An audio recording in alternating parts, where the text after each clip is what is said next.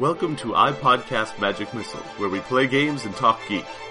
Broadcasting every week from the New River Valley in the beautiful mountains of Southwest Virginia, we bring you audio from some of the most exciting games, new and old. No actual wizard spells here, just actual play from great games.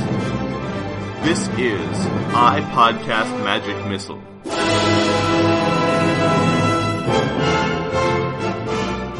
I went to a con, as I do. This last Friday, I flew out to Chicago for the first inaugural annual, possibly Chicago LongCon.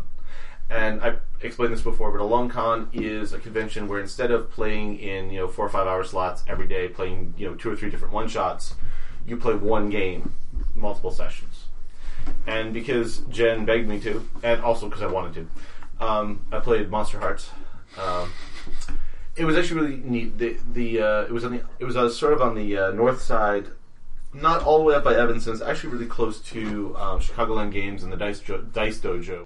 But the venue was it's actually a Christian communal living center of all things. But one of the folks who's a big gamer happens to live there and managed to get us the space for effectively free.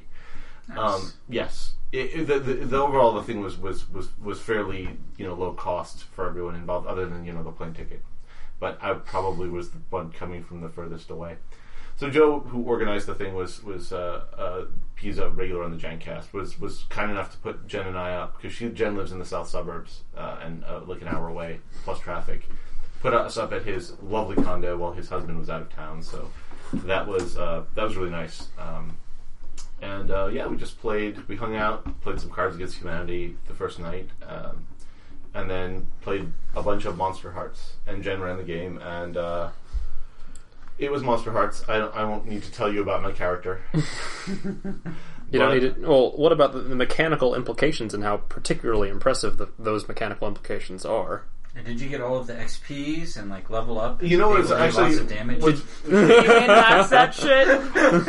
I did not min-max that shit. However, 3 sessions was enough. 3 4-hour sessions was enough to get to 4 or 5 advances, which is actually 4 advances. We didn't get 2 season advances, but that's that's a fair amount of. That is game. A lot of Monster Hearts. Well, remember our sessions were only 2 hours long-ish, and it took us 8 to 10 sessions to hit season advance. So it was a pretty intense game. And Jen did a really great job running it, and it was a lot of fun. I mean, it was a different experience because you're on one hand you're playing with strangers, right? Because the format, but on the other hand, you kind of get to know the people. And I actually didn't know anyone else other than Jen, who's running at the table, and I think we sort of all felt each other out, and because it's Monster Hearts. And that's it. Also, I only felt one other person up, but I felt everyone out. Well, one of the things too is in a one-shot Monster Hearts is everybody just sort of fires at everybody else and stuff explodes, which I think is true of a lot of one-shots. This was interesting because I actually really made an effort to figure out what it was the other characters were trying to do with their playbooks and their characters, and sort of help that out. I also did play a werewolf, and the thing about the werewolf is the werewolf rewards you for just basically going at other players. I mean, the werewolf, it's like, I hurt you, I get strings on you. So it's and then Dark Yourself, just anyone who doesn't roll over on back and show belly gets eaten. So but I did something that the last time the only other time I played was in a one shot, which only lasted about 2 hours, and the one thing I did was I decided, okay, I'm going to pick one of these people and I'm loyal to that person. I'm their puppy. Yeah. That actually worked out to be a really cool dynamic, because it was like, why is the werewolf deferring to the angel? I don't understand. And then later on we decided that the angel had smited me at some point. And I just acknowledged her as dominant. Yep. Yeah. She's the alpha. So funny. There was also a point at which the neighbor, I don't know if you guys know about the neighbor, it's one of the new playbooks. I don't know if it's in Second Skins or it's just but it's basically, neighbors is a mortal, but they're like the one who isn't clued in and is constantly running into trouble. That's awesome. What a great character. It is, and It's like Joyce. Yeah. Yeah. it actually turned out to be a great playbook, and we actually made a slight tweak to the neighbor, and I'll mention it here because I think it's a good one. There's a rule that's like there's a move that you can take that's like if you run into the arms of something scary, if it's a PC, blah blah blah. If it's an NPC, it says the MC can make a hard move or you mark XP, and we decided that's dumb. The NP makes this harder move as they like, and you mark XP. It's way better. And so she was just jumping. She was always just running. Yeah, and the neighbor also has this wonderful move where TV watching vampires. Yeah, it's if somebody's if they're into somebody, they have to start telling them all the reasons that they shouldn't be together and shut them down. But if they're not into someone, they have to tell them all the nice things about them and turn them on. So the neighbor is just a trouble magnet.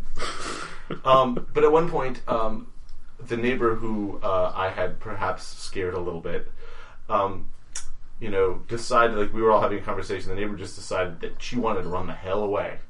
So she's like, I run. And I'm like, you do? I got a fixed action pattern for that. Yup. So that was a fun moment because she runs and I kind of look at Jen and Jen looks at me and like, okay. But no, that was it was a lot of fun.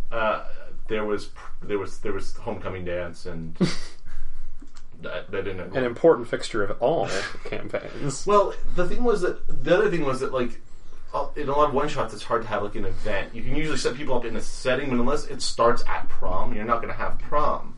But we just decided, okay, well, the third session is just going to be homecoming. So that actually works out. If you've never done a LongCon, I really do recommend, that format. Like, and that's something we could actually do at the store. We could just say, hey, Saturday, bye, Saturday. Saturday, Sunday. Because what we did was everyone showed up and hung out on Friday night, but then there was 2 sessions on Saturday and 1 on Sunday. And the thing is, we moved this because we were in a Christian, communal thing. We moved the Sunday session later so that anyone who was doing church stuff could. I thought you were going to do church and then Monster Hearts. We played Cards Against Humanity under a giant mural of Jesus. It was kind of awesome. Well, that is exactly how that game wants to be played. It's true. It totally does.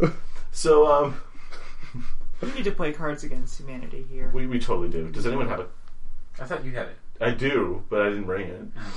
I think I did. We have that? I have Apples to Apples. I've actually never played it. Apples to Apples is like pussy Cards. I have Against Apples to Apples. Apples Story Wars. Story Wars is fun. We actually played Story Wars briefly. Also, Jen has. Have you absorbed knitting? Everyone I know knits now. This is Whitney a thing. crochets. Well, That's true. Very different. That's. I true. told you this was going to happen. I'm not even terrible. Your flag is awful. It's all one color.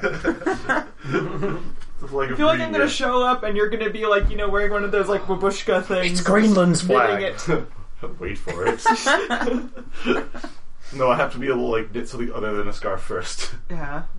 But anyway, yeah. So that was cool. Yeah, we should totally do that. Like, I think a LongCon would be a fun thing to do. And the other thing sometimes they'll do is, and we're going to try to do this. A lot of LongCons they pick a single game, Marvel Heroic, Dresden Files, Monster Hearts, whatever, and they just have like multiple tables of it, and each table's like a different scene, and so people move back and they have multiple GMs, and people move back and forth between the different, depending on what they're doing. Oh, which also so you is could kind have of like interesting. the big game and the classroom. Exactly. And, like the.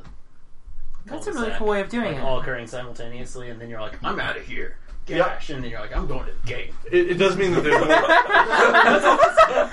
It does mean that there's more coordination, but it also means that like if your characters aren't in the same scene, they don't necessarily know what happened. But you can always tell them or text them. People can be passing text back and forth between tables. I'm serious. Like it's a neat idea, and it works really well for certain games. Why aren't they actually texting?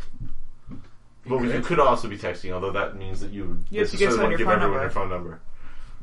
Also, not everyone has unlimited text still. Yeah. Really? Weird. I mean, you could use G Plus chat. Yeah. Because everyone is on G Plus, and everyone circles everyone else on G Plus. That's true. Yeah. What's true? Not everyone has a smartphone. What weirdos? Story Wars. I totally cheated at Story Wars. Well, I totally cheated at Story Wars. But, like, I forget who's... oh man, I'm trying to remember whose set of story. It might have been Kelly's.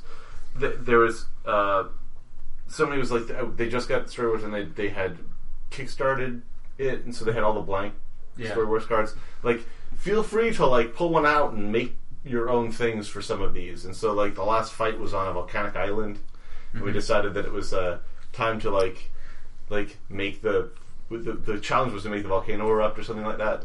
And so of course I made a card with Pele on it. You were doing it wrong, because what you have to do is get a bald, mad, evil scientist who has a drill with a nuclear bomb attached to it that drills to the center of the Earth and then blows up, causing all volcanoes to that could have been the artifact of the I think that would have defeated Pele. Gotten a bunch of orange crush cans and Tom Hanks carrying his floatable luggage. Tom Hanks also would have been good. Yeah, that would have worked as well. Yeah, but no. That's more metagaming than cheating, really. It was fun. Because when I flipped over the card, everyone was like... I would have used Melisandre, maybe. Yeah. Maybe Danny. Well, it looked like a tropical island. I had to go with Pele. One of my favorite guns in Borderlands is the volcano. And unique weapons have red text, which it's a short little flavor sentence, and it also corresponds to a special effect. But this particular one, this is a volcano, and the red text is Pele demands a sacrifice. Yes! This is a sniper, isn't it? It's a sniper rifle. And it explodes in a big gout of flame when you hit people. I love my volcano. I think my favorite thing is that they brought it back for Borderlands 2. Except instead of Pele demands a sacrifice, it's Pele humbly asks for a sacrifice. Or politely asks, or something like that. But if you believe in him too much, doesn't he cause himself to not exist anymore? No, that'd make too much sense. GW did that once. Yeah, they've actually done it several times. Chaos God, right? Yeah, that's the fifth one. Really? I've actually that thrived on disbelief. Yeah. It actually was all of the Chaos Gods. That's pretty much first edition crap, though. That's Rogue Trader. Kind of awesome, no, it's all the Chaos Gods. They're all spawned from emotions. No, I mean that was a first edition. There were a lot of Chaos Rogue Gods Trader god that did not make it to second edition. Oh, gotcha. There were a lot of those. Well, also that's how D&D pantheons work. They exist based off of belief. And it depends on the setting, I think. It's explicit in some settings and not in others. Almost every 3.5 character worshipped Oldamara. And yet, here we are. 4th edition, no Oldamara. Explain that. You got me. Is it because he's alphabetically high up and they don't have to read the descriptions of the other gods? No. Oh, okay. It's because he's the god of rogues and D&D players. Patron god of D&D. We'll do bad things for money. Yep. For gold. Skill monkey. Chaotic douchebag. That's what we needed. We need a god of PCs. God of murder hobos. I'm pretty sure they actually removed him just so that nobody was encouraging that shit.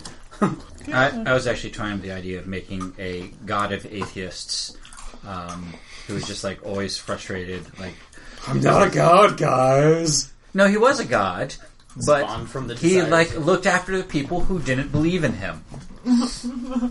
And it took a very special kind of person to not believe in gods at all.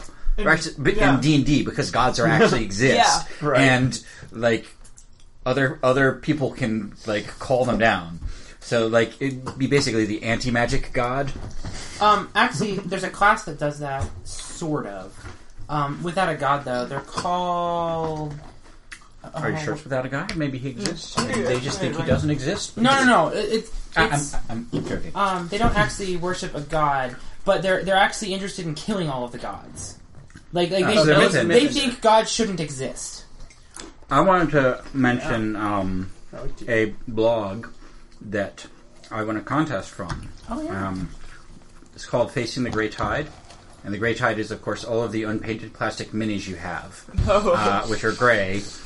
So that's the joke in the blog's name. But it's a 40K blog, and so they had a contest when they were getting close to 40,000 page views. Yep.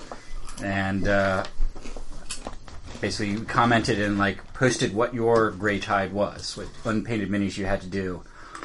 And I won, kind of cool thing is, it turns out the blog is local. Like, the guys actually come by Fun and Games sometimes. And I got $100 of GW stuff, 6 more jet bikes to terrorize Elle with, and anybody else. Oh, it's those wave serpents, though. It's really sad that you said $100 worth of GW stuff and 6 bikes. Yep. I'm depressed now. I also got 2 upgrades for the bikes. But yeah.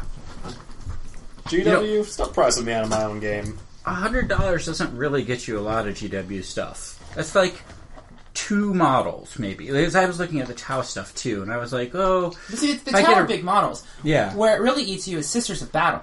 I was looking at that today. Well, they're still metal. Don't look at that. I just came... I didn't realize they were still selling them. I was like, well, really? And I was curious if they made new plastic kits. No, they haven't. They are still metal, sold in 3-person blister packs. Yep. $100 will get you maybe a full squad. And the tragic thing is 40k, as expensive as it is less expensive than Fantasy, as I understand Yep. it. It is. It is bullshit, man. It's fewer model counts. Yeah, because you've got fewer models. And in Fantasy, if you've got a unit of 30 models, you're like, okay, that's a cute medium-sized unit. Mm-hmm. Maybe 40 is where you're looking for real tough. 40k at 20 is a large unit, 40k, I thought a 20-man unit would be, like, ridiculously huge. Sisters of Battle can take 20 men. I mean, Tyranids and Orcs bring 20-man units all the time.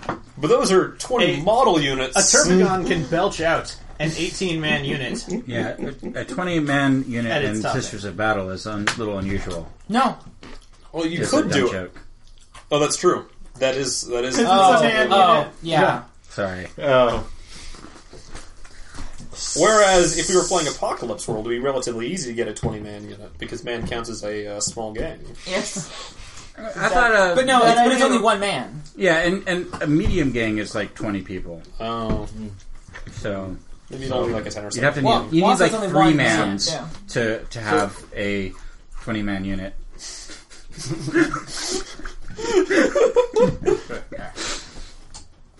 Math. But yeah, Evan is pretty awesome.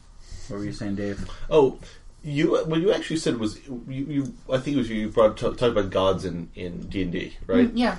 And it's really interesting because I mean, how many? And let's be honest here. We know that like not all of our gaming group are atheists. Not all of our gaming group are theists. But I think gamers in general tend to be somewhere on the spectrum of mostly not believing in God in the traditional conception thereof. It's probably due to how Satan loves board games. It's true, he does. Satan loves board games, and he tempts people who are weak like ourselves. With his mazes and monsters and far out games. I did get my get some toast and put jelly on it. And we will drop it on your rental carpet. Mm-hmm. Oh no! He put jelly on both sides of the toast. We're doomed. No, we just made a perpetual motion machine. Unless the devil's here. So it'll land on both sides. Oh! It'll just land on both sides. The carpet will go jump.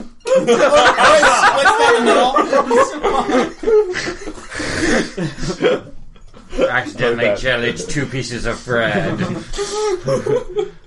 But the thing that was sort of struck me there was like, well, there's sort of, I mean, if you happen to be someone who isn't religious, and I'm not, there's sort of 2 ways to approach gods, and one is that the D&D tends to stat gods, like we were talking about, like with the Lady of Pain, which a lot of them have stats. Lady of Pain is not a god. Lady of Pain is not a god. That's the whole point. She does not have stats. Yep. But she's like one of the few powerful entities in the D&D verse that doesn't have. I think she's the only, actually. She may be the only one. Yeah. She's the only one left anyway. Yeah. Earlier editions that had more, I think. What about like Drizzt or some bullshit like that? Drizzt started out like a million different times. Elminster. He's like the best one. You had to make up new classes and rules and prestige classes for Elminster so you could have all the powers that he had. But, so here's the thing, right? So one thing you can do is you can just stat them out and just make them really powerful monsters. And if it's just a really powerful monster that happens to have the ability to grant me spells, then, like, okay, well, if that's the way the world works, that's the way the world works. And they're actually fed by belief. So they're not really gods. They're just sort of really powerful supernatural. What the Christian god is, too! No, it's not. No, he hasn't like grant Greek spells. gods. It's more like Greek gods. Well, the Greek gods seem to derive their power from belief. What though. do you mean he doesn't? True. Suppose he gave people the power to talk to animals and shit all the time. Like, No, well, he doesn't anymore. He doesn't You know, make people the power to the shit all the time sounds pretty terrible. But like, Unless you can do it on command. And you can use it as like a defense mechanism. so I guess my sort That's of not all the time. Well, sure it is. If you're in a very stressful situation, That's a question of and any you just time. start rapid firing shit out of your ass, just like, what is the animal that uses that as a defense mechanism? There It's like a are. lizard. I think there's several. I'm sure there's at least one. I think it's a lizard that I've heard of this. just like yeah. Does it spray no, whales feces do out of it. its eyes? Whales do it. No, Whales that's do blood. it. Yes, whales do it the way squid release ink. Did you guys hear about this? That's gross as shit. There are like blue whales, and they have like. Well, that's beautiful, and I love you. +1 for Gryffindor. Yeah. I'm only one. Too bad. Gryffindor gets the point Gryffindor anyway. gets the point. No! Plagiarism. Quick, poop and flee. So we were talking about gods. Seriously though, like the Old Testament God though is the only coherent version of that thing, and I'll totally buy that as like like a just like a badass jealous ass motherfucker who's powerful. He's You just could going to stab smite him you out. because he was better than all the other Yes, gods. and he's Who like, you- like, who we're not supposed sorry, to believe in. Sorry, Yeah. I Weren't killed real. your kids, Job. Here's 5 more replacement kids. What do you mean they're not the same? Actually, did he actually say that they weren't Humans real, all or did the look Old the same Testament to me God just say you anyway. weren't supposed to I worship? just said you weren't. He supposed said, to "Don't worship other gods." That's Yeah. really interesting. Yeah, You shall have no Old other gods. Testament No, God not makes even sense that. cognitively. You shall have no other gods before me. Yeah, He didn't even well, say you that's couldn't true. have them. That's He just true. said you couldn't have them before me. Holy shit. Yeah. Yeah, It's worded pretty. It's worded But he did pretty. say And in they were- he was Godspell, jealous. Jesus said that you can't worship both God and money.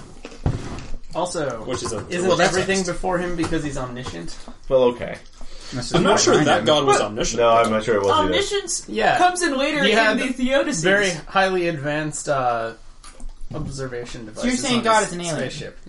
So here's the thing, like, if you treat gods as just ultra power, like basically big demons or weird aliens with ultra advanced tech, that's a easy sort of out, right? Because then even if you're an atheist or whatever, it doesn't matter because so you could treat them as just really powerful monsters, right? And they have these powers. That and one of their powers is they can give you spells and heal the sick and this and that, or hurt the unsick, whatever.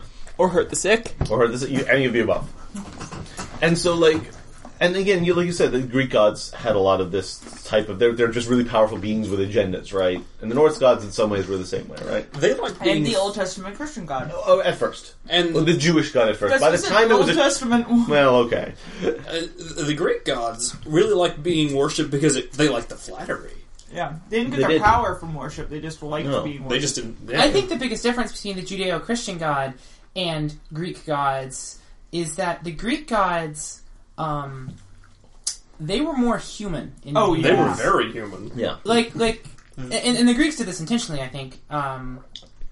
But if anyone actually believes in Greek gods, I apologize. But Because you're a crazy person.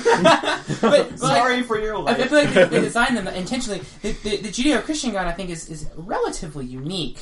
I feel like the Islamic God and possibly maybe some Hindu are the Islamic God is just the Judeo-Christian God. They're the whole... It's true. They're the total Yes. package. Yeah. sort of. There's some differences. Well, there's another book of prophecy. Well, there's some differences between the Jewish god and the Christian god, if you want to go that way. Like, they're actually very different theologies. Yeah. Okay. Yeah. It's just They're historically... It's the religion, same though. entity, All right, whatever. supposedly. Fine, I can It is feed it. Whatever. one monotheistic religion. Yeah.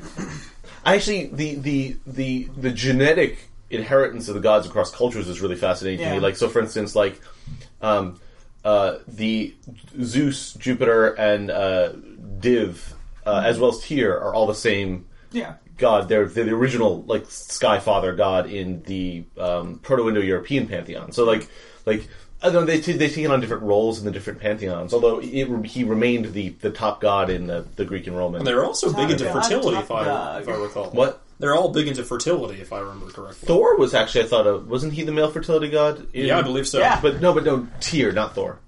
Tyr's a different, or Tu. Yeah. Yeah. Is a different god. But like, Lightning No, god... Thor was not fertility. no, Thor was, Tyr was one of the elder dragons.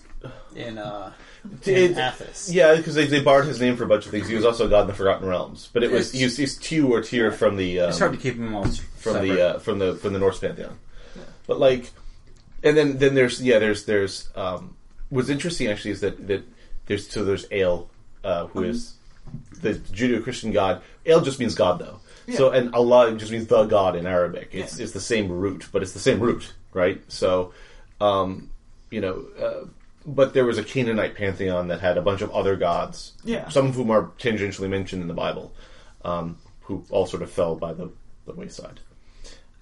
But I wonder actually if there's any connection to any of the Egyptian gods, because Egyptian also has Semitic language. Semitic language or Afro-Asiatic language? I always forget. I think it's Afro-Asiatic. It's Afro-Asiatic. I'm not sure it's Semitic. But a lot of it. We're not talking about Egyptian Arabic, right? No, we're talking about like Egyptian. That's Afro-Asiatic. Or like Ethiopian or whatever. During the dark age of Greece, right after they made all those hot classical statues that we all know and love, they had a lot of communication with Egypt, and there's actually a huge amount of cross-population. There aren't necessarily the specific gods being traded over, but gods who had similar shticks sort of merged. The stories merged. That did happen a lot. Yeah, and actually, the Greeks and the Romans really liked to think that their gods were the same gods as everyone else was, so they tried to find the parallels in the other cultures. The Romans, particularly, because they used that as a marketing ploy. Yeah. It worked, though. Well, I mean, the Christians did the same thing with the saints. Whatever your local gods became identified with the saints. Yeah. It's sort of a natural cultural imperialism thing. But like, what I was going to ask about this was like, but like the fact is that like faith and belief and religion are sort of core elements of human experience, right? And we don't explore those things a lot in games. Like, so has anyone had an experience here of like a game in which the gods weren't just powerful monsters, where there was actually like an element of that, like of the when we use the find the right adjective for this, but like the otherworldly, sort of. An actual higher power, faith being a thing that is actually explored in the fiction. Then the question is, what is the minimum limit of what is a god that is like that? I don't think it's a matter of what the gods are like. I think it's a matter. I'm just more asking what, like, when you do your in RPGs or whatever. Have you ever been in a game that approached it? Well, here's my question. Are you talking purely about faith, as in the piousness of the character, or as far as gods being otherworldly things? As like distant... Any of the above, really. Because I've had both. I'm interested to hear that. I've had a druid, a 3/5 druid, that was very devout. She was actually an Egyptian druid. It was a mythos campaign, as the DM dubbed it. It's basically Asian mythology, which for anyone who's ever played that, it's basically ancient Greece, the Vikings, the ancient Egyptians, all the Mayans, Aztecs, kind of all slammed together. It's like that's great, and it's all like all the pantheons are real simultaneously, even though they're actually as you do in D&D. Precisely. Yeah. And so in this particular campaign, we were all heroes from our respective realms, and we were all sent by our respective deities, which some worshipped more than others. We had a sorcerer who was relatively, actually atheistic, oddly. Not that he didn't believe in gods, he just thought he was better than them, sort of. Mechanically, he thought they were just big powerful monsters, and eventually he'd be powerful enough to get them. Yeah, mechanically he was, but that's he was a 3/5 wizard. Sorcerer. So he might actually. Anyway. He also was like a half-fae, something blooded, lesser Aasimar, something. It was complicated. Anyway. Either way, long story short, we were sent by respective deities to help the Aztecs with their end of the world problem, and it's actually ended very, very hilariously. I began telling Yanni this story. I never finished. I'll tell you guys at some point. It's a long story though. But my character was actually really very pious, probably the most pious of the group. We did have a cleric of Zeus, but he kind of went around just doing fuckery, literally and figuratively. That sounds like a good like Zeus. Followed in the footsteps. Followed in Zeus's footsteps, but was not particularly pious. I feel like my character really took the religion seriously. I actually looked up. Yeah. She worshipped. What's the name of the war goddess? It was actually war and fertility. It was an interesting combination. Hot. Nice. Yeah, some people split it into two gods. I wish I could remember her name. We can look it up later. Yeah. Split it into two gods. The goddess, it's the cat-faced one. Yeah, the lion. Yeah. Someone actually was posting an awesome comic about her on Tumblr today. It was really cool. It's the lion or the cat, but like some places combine it. I chose the combined one. Because I thought it was much more interesting. So was this supported by the rules, or was this something that you guys chose to do this way? This is something we entirely chose to do this way, and which is why I say my character was relatively pious more than everyone else, because I actually looked up actual ancient Egyptian religious practices, and I didn't copy it exactly, but I brought in elements as I saw fit. You know, I actually made a role-playing endeavor to actually roleplay the waking up at dawn to prepare spells, because they I don't know how up to Will, you probably know more, but I don't know how up to scratch you are in ancient Egyptian rites, but they actually like did things like shave their entire body before entering the temple, or as like priests and things, and they had ordeals and things and stuff, and I actually sought to roleplay that because I thought it'd be interesting. Because a lot of people play Paladins of Pelor. They're just like, in the name of Pelor, I kill evil. But you don't really think of what it means to believe that strongly in Pelor, not just in the principle, but in Pelor himself. And then I also kind of took that as we ran into people who believed in other gods. I kind of there was a little bit of friction there, as I'm kind of like, no, my god says this, and I'm going to do that because my god told me to, you know. And because the gods were real and actually talking to us, it added some power behind that. The other thing, where gods being kind of eldritch, spiritual, distant things, played a Pathfinder game actually, which was actually an interesting mix. We had two gods, we had kind of two pantheons, effectively. One pantheon was the regular pantheon, which was just powerful monsters. That was just kind of existed and stuff, but we had a problem with another world's gods coming over. And these guys, one in particular, were infected with this god-blooded disease, and so people were worried about the local pantheon catching it, that sort of thing. But the distant god, the gods from the other dimension, for lack of a better word, were very alien. I mean, they appeared human mostly when people saw them, but they didn't think, they were almost like Cthulhu mythos kind of stuff. Not necessarily in that level of evilness. Sort of orange and blue morality, sort of. Yeah, well, they just had a different agenda. Their thought processes were completely different. They had a god, the DM, or they just named the Chained God, because he was subjected to such horrendous torture and stuff that he was almost pitiable, and he wanted to help people, but at the same time he wanted to inflict on other people, and it was this weird, complicated thing, which was, I thought, really refreshing in a D&D like setting. Where most of the time gods are like, these are my domains, and this is what we're sticking with. Yeah, you either help people or you hurt people. Yeah. Depending on whether I'm good or evil. And this guy was both. He actually had a lawful good paladin and chaotic evil necromancers, all under his sway, in different regions. It was very interesting. But yeah, that's my experiences with gods. I remember when one of the interesting things is, so we ran the Dresden Files game. And the thing about Dresden Files is that, like, religion and faith are real in Dresden. Like, yeah. And so I remember, and really this is probably the only one in which I think that Ferdinand and Heiko, who is not here, played a priest, well, not a priest, but a reverend. Yeah. Yeah. And, you know, I mean, he is actually he's a Christian, and so I think he really sort of understood the mindset of that character, but like really played it out. Like he was trying to do the right thing by God, and you know, as a holy man in that game, especially at low level, I guess you'd call it, or low refresh, you don't have like a ton of power, but certainly like God does work in your life, like the spend a fate point to show up to help people sort of thing. That like was God, so awesome. You could just be anywhere. So like it was like that. So it was that sort of thing. It was like it was very subtle, but it was there, and he played it straight and he played it. I mean, because I think he identified with what that character was doing, and you guys could add more to that particular campaign. But I thought that was, I found that very refreshing. In fact, at first he was actually very upset that in order to play a reverend, that put him in a playbook that was not vanilla human.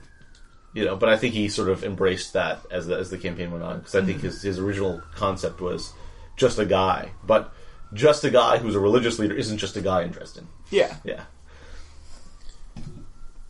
Can you guys add anything to? I'm thinking of video games, actually. No, that's good too. I mean, I think that's really relevant. Isn't faith a stat in? Okay, but that's we talked about that, and that's dumb. It is dumb. It's stupid as shit. God, I'm trying to remember what game I played. This game that had Dragon Age has a really interesting.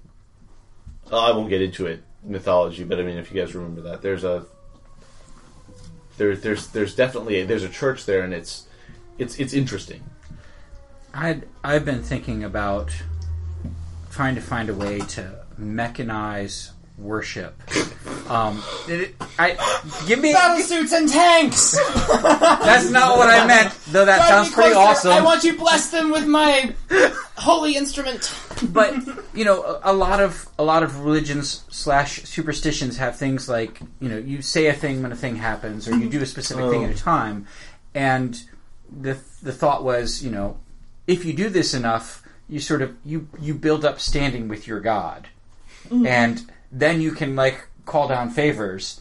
But if you forget to say the right words as you go through a doorway, you're going to lose standing with the god, and when you try and turn undead, it might not work. But I couldn't think of any good way to actually make that interesting. I think that's a really neat idea, but it sort of also is the same as statting up gods. It makes them something mechanical as opposed to then your character doesn't have a reason to have faith other than that the god will actually help them if they follow the formula ABC, right? I think what I would actually do with that is I wouldn't actually technically mechanize it.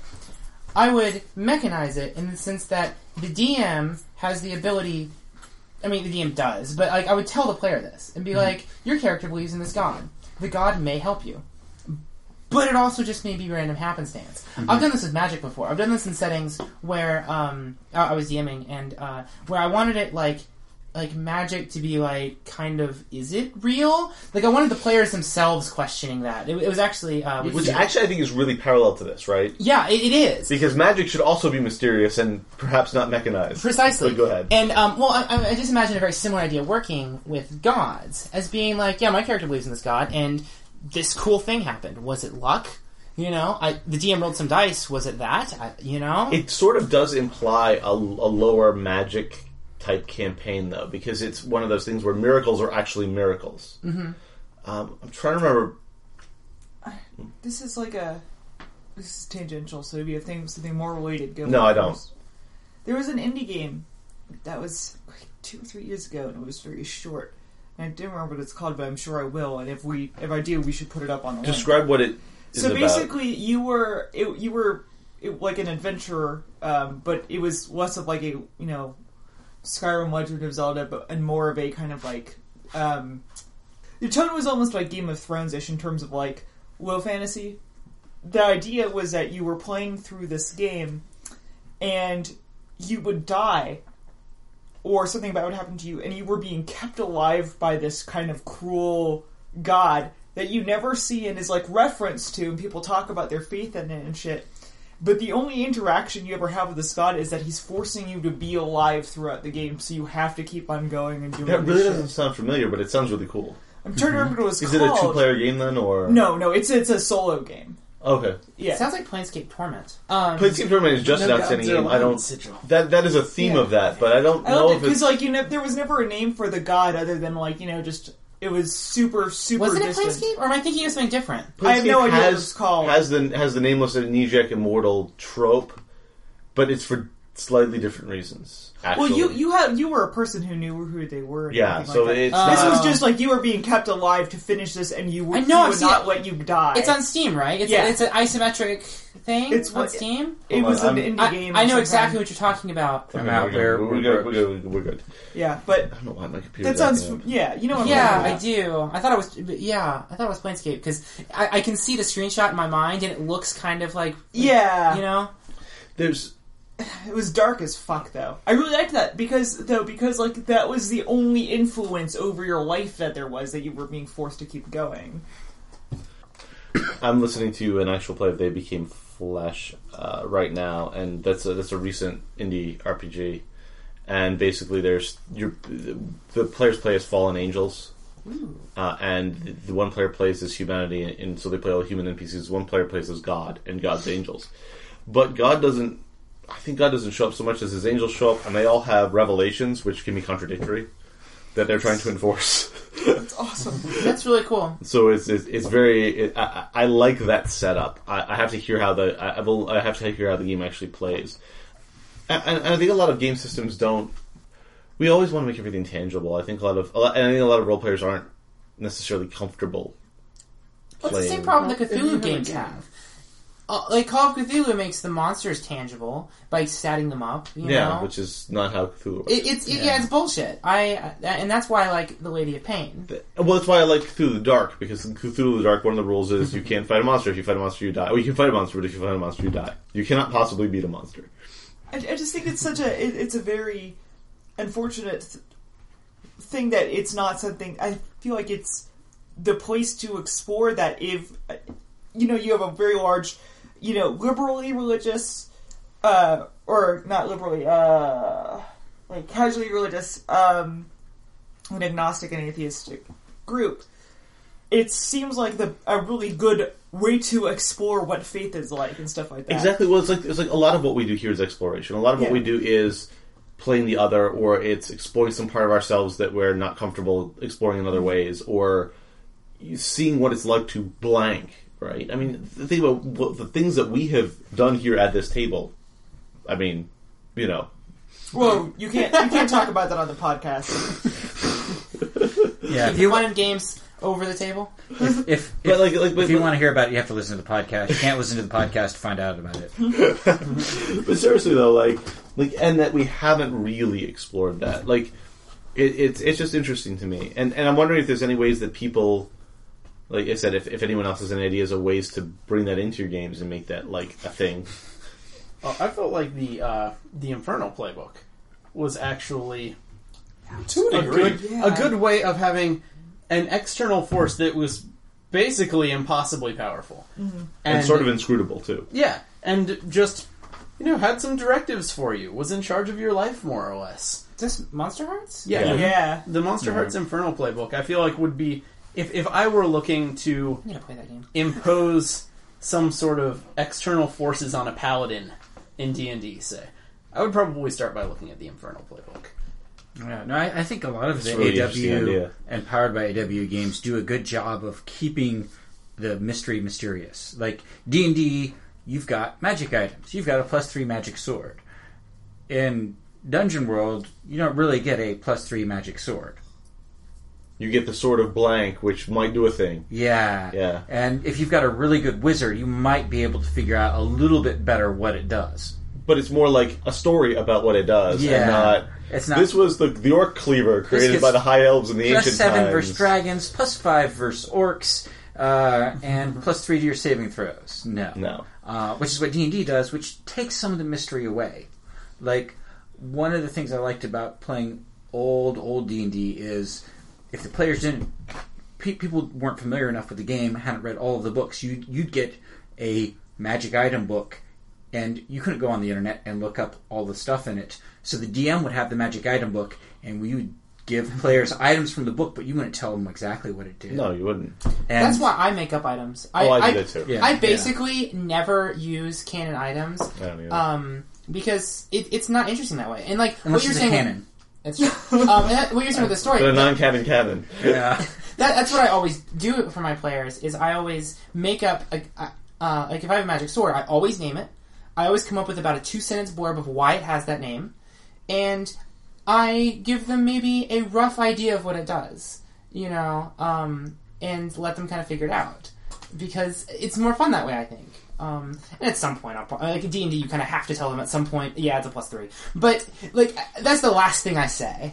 Because otherwise they're just like, oh, it's that and that and that, and you start doing the math in your head, and then it becomes a numbers game. Yeah. And that defeats the point, I and think. It's far better if your players are picking their weapons based on how cool they are and not what biggest bonus it gives them. Because the tragic thing in D&D is, if I'm a dwarf, I'm going to pick a regular hammer over this really cool magic sword yeah. like every day, because I've got mechanical implications that make my hammers equal to this magic sword. Well, that's not really the point.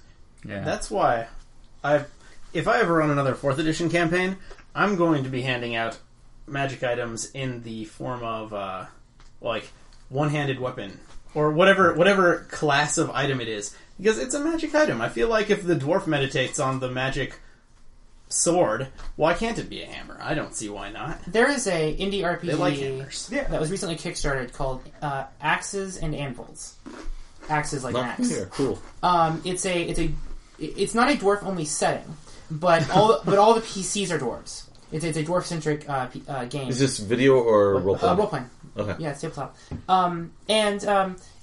It's kind of an interesting setup because in some ways it's similar to 4th edition. You have kind of like modular powers sort of thing. You have classes and things, but you actually on the first session you actually build a clan and you get powers based on your clan, and as a group you kind of decide on it. It's cool. But my favorite part about it, I think, is that you pick your class, and the classes are relatively generic.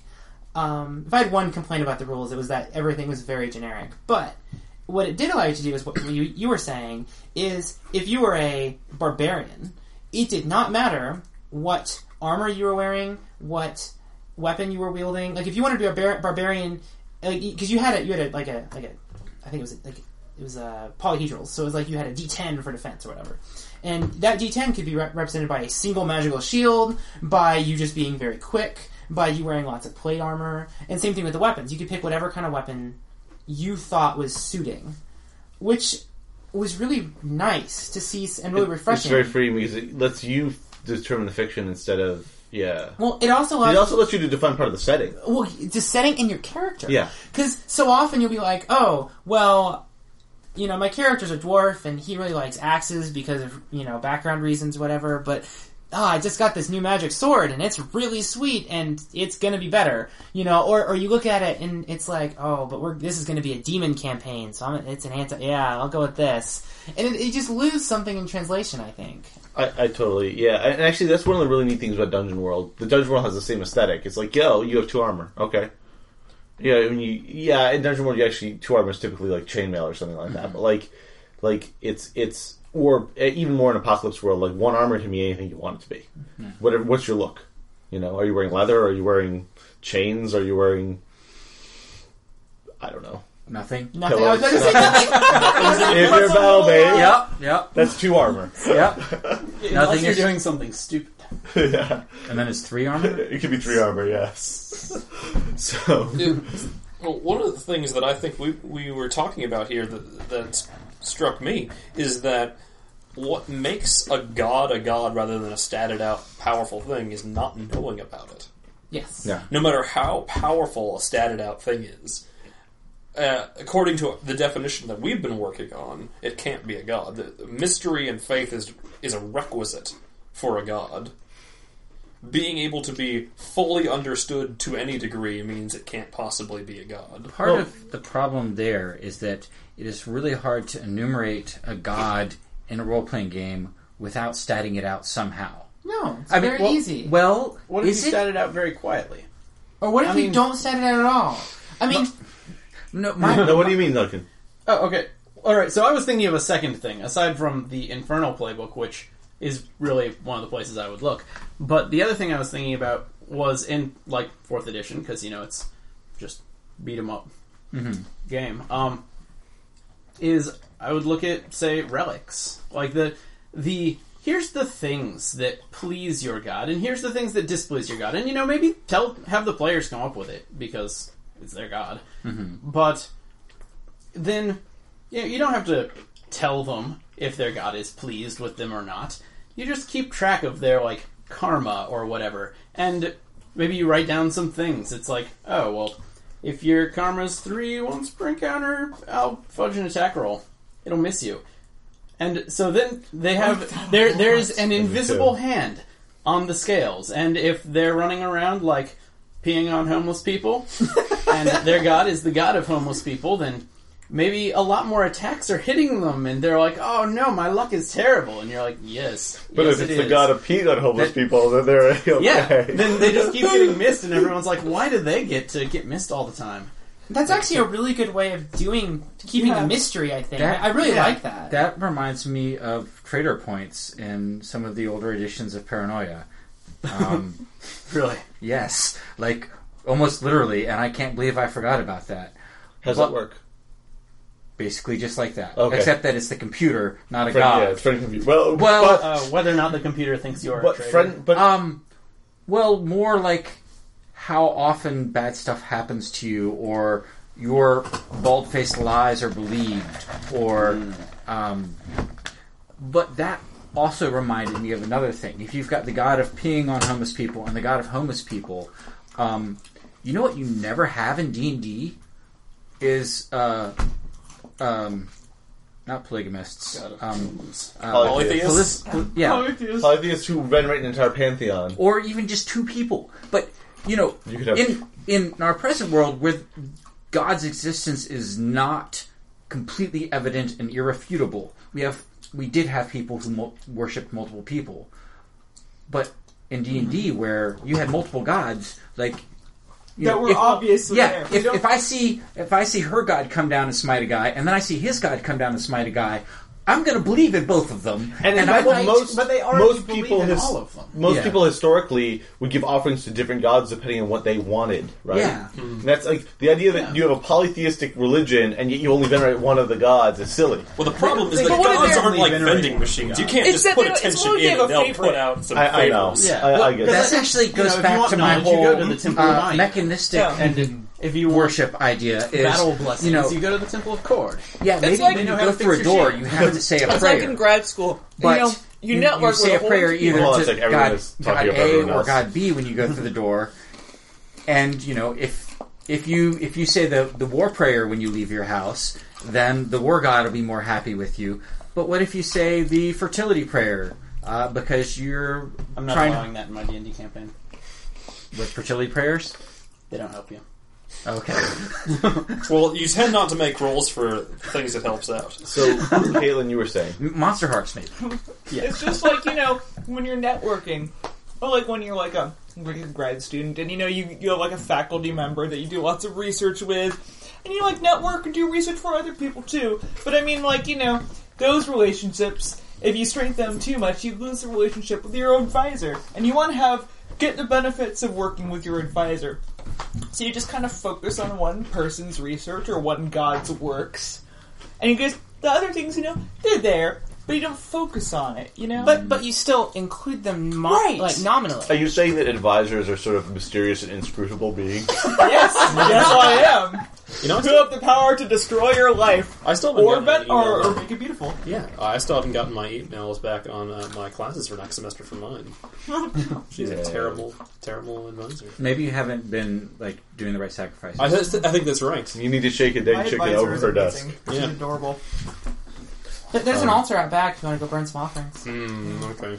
So, it does actually, it's interesting because I think computer and paranoia does actually qualify as a god under the definition that we're using. And actually a lot better than, most D&D gods. Oh, of course. I would say so, yeah.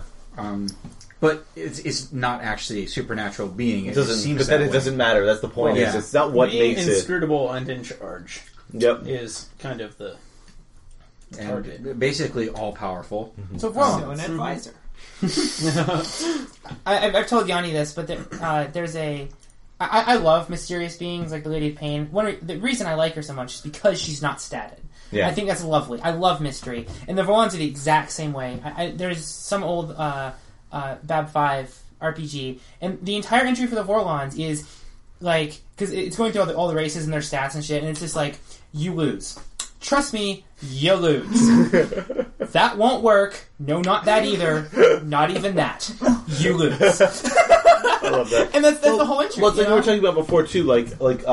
It's really disappointing when you see the Eldritch Horror on screen, because it can never be as interesting when you see what it looks like, because it's supposed to have all sorts of like to be undescribable. exactly it's supposed to be undescribable and exist in all sorts of dimensions that your eye can't process. You're just seeing the part that's not feasting on the flesh of other dimensions. That's true.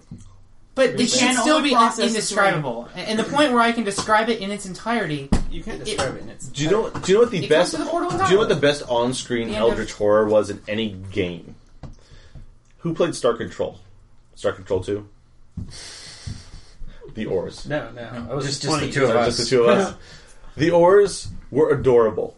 They looked like little clownfish, and they spoke in starfish language. I mean, they basically everything was happy campers are the best. Mm-hmm. It is. I am expanding to meet you, and all this like untranslatable words would be in asterisks.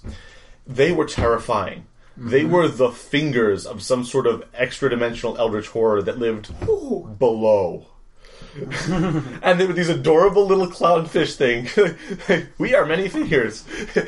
You see us as separate bubbles, but we are oars. Like, and it's like this. They're chipper and cheery, and What's this game? Star Control 2. The Urquan Masters. The Urquan That's what Ma- I told you. Oh, it's that one. Yes. Yeah, the oars are You need to play outstanding. that. Yeah, you Okay, need to play yeah, it. definitely. Yeah, they've remade it as Everybody an needs to open play source or freeware thing called the Urquan Masters, based on the 3DO version, which had a little bit different music, etc. Anyway, but yeah, so the oars are terrifying because like they're perfectly willing to help you. They're badass in battle. Like they're fun. They're chipper all the time. Don't ask what happened to the Androsynth. Don't ask them what happened to the Androsynth. Is that like a machine that makes men? The Androsynth were a race of synthetic men who broke off from humans ages ago. Alright. And became battle thralls of the Urquan, and became very powerful. And then just disappeared. And their home system is currently occupied by Oars. And we don't know why. And you'll never find out. But if you go to the surface and send scientists in and start researching it, they don't come out well. Just put it that way. And don't ask about the Androsynth. Well, damn it! Now I have to go do that and ruin the save game. Fuck. You do in fact have to do it really same game. But it's like, they were the best because again they didn't try to portray Eldritch Horror. They simply suggested at it. That's so cool. That's fucking awesome. That's They're the fantastic. best part of that game. I It's more think that the Punk were my NaNoWriMo, favorite. But it's hard. The Pekunk were fun. Um, The Pekunk were a lot of fun. All the alien races in that. Is that tea? this coffee, I could make tea. Yeah. If it's coffee, I'll take coffee But too. can we make more Left. coffee? I think we're Yeah. out of coffee. Okay. Sorry. But yeah, so that is how you do Eldritch It's Horror. like, no alcohol, I'm gonna need caffeine I think that's how you instead. do anything mysterious. Eldritch Horror, Gods, Yeah. Friend Computer. Yeah. You know who? Margaret Weiss and Tracy Hickman are great at gods. I don't. If you've ever read the old Dragonlance books or Yes. even the Deathgate cycle, their high god, their space Jesus, as it were, always manifests as a kindly old wizard in all of their books, even in different universes. I know a show where they have it as a kindly British man. There you go. But the canon? I think he is. but the point is Yeah. that like he exudes all of the positive aspects that you'd expect, but he's unassuming. And so you know that there's this immense power underneath there, or you suspect there is, because they never come out and say that he's God. But you see what I'm Sure, saying? it's not just like the 14th Doctor. No, The 32nd Doctor. 32nd. Gandalf. but they don't. Yeah, they don't. In Dragonlance, they don't show you Paladine. They show you Fizban, the wizard, who is like also great because he's sort of their response to Elminster, because he's this bumbling old guy who can never remember any spells. See, that just makes me think of Fizzbitch, which was one of the fake energy drinks from... There you go. Our Ruined forever. Thank you, Caitlin. Fizzbitch. Dove. Sorry. And I think that actually that the idea of having the the avatar, because we love to have avatars of gods come down, but the avatar actually being the still small voice and not the, and not the glowing 70-foot tall, with a flaming sword. I still like the puppet with the mouth. Last year for NaNoWriMo, when I tried to do it for a while, I had Folklore Jesus as a character, like the one from some of the fringe Islamic folklore where he goes around healing animals and talking to animals and being kicking mountains, being frustrated and always in this passive aggressive battle with the devil. So he's always talking about in order to enter the kingdom of heaven you have to have complete loathing for everything on earth. That was one of the tenets he had. Wow. So he's always going around being cranky. So I wanted to have a character I had a character who was just Jesus, and he worked at a 7-Eleven and he hated it because he always had the night shift. And that was just I just followed this character for no reason for days because I couldn't think of any plot. So it just ended up never going anywhere. But the point is, it could have gone somewhere. This podcast is fully copyrighted by its hosts. Visit us at podcastmagicmissile.com. I Podcast Magic Missile, attacking the darkness since 2012.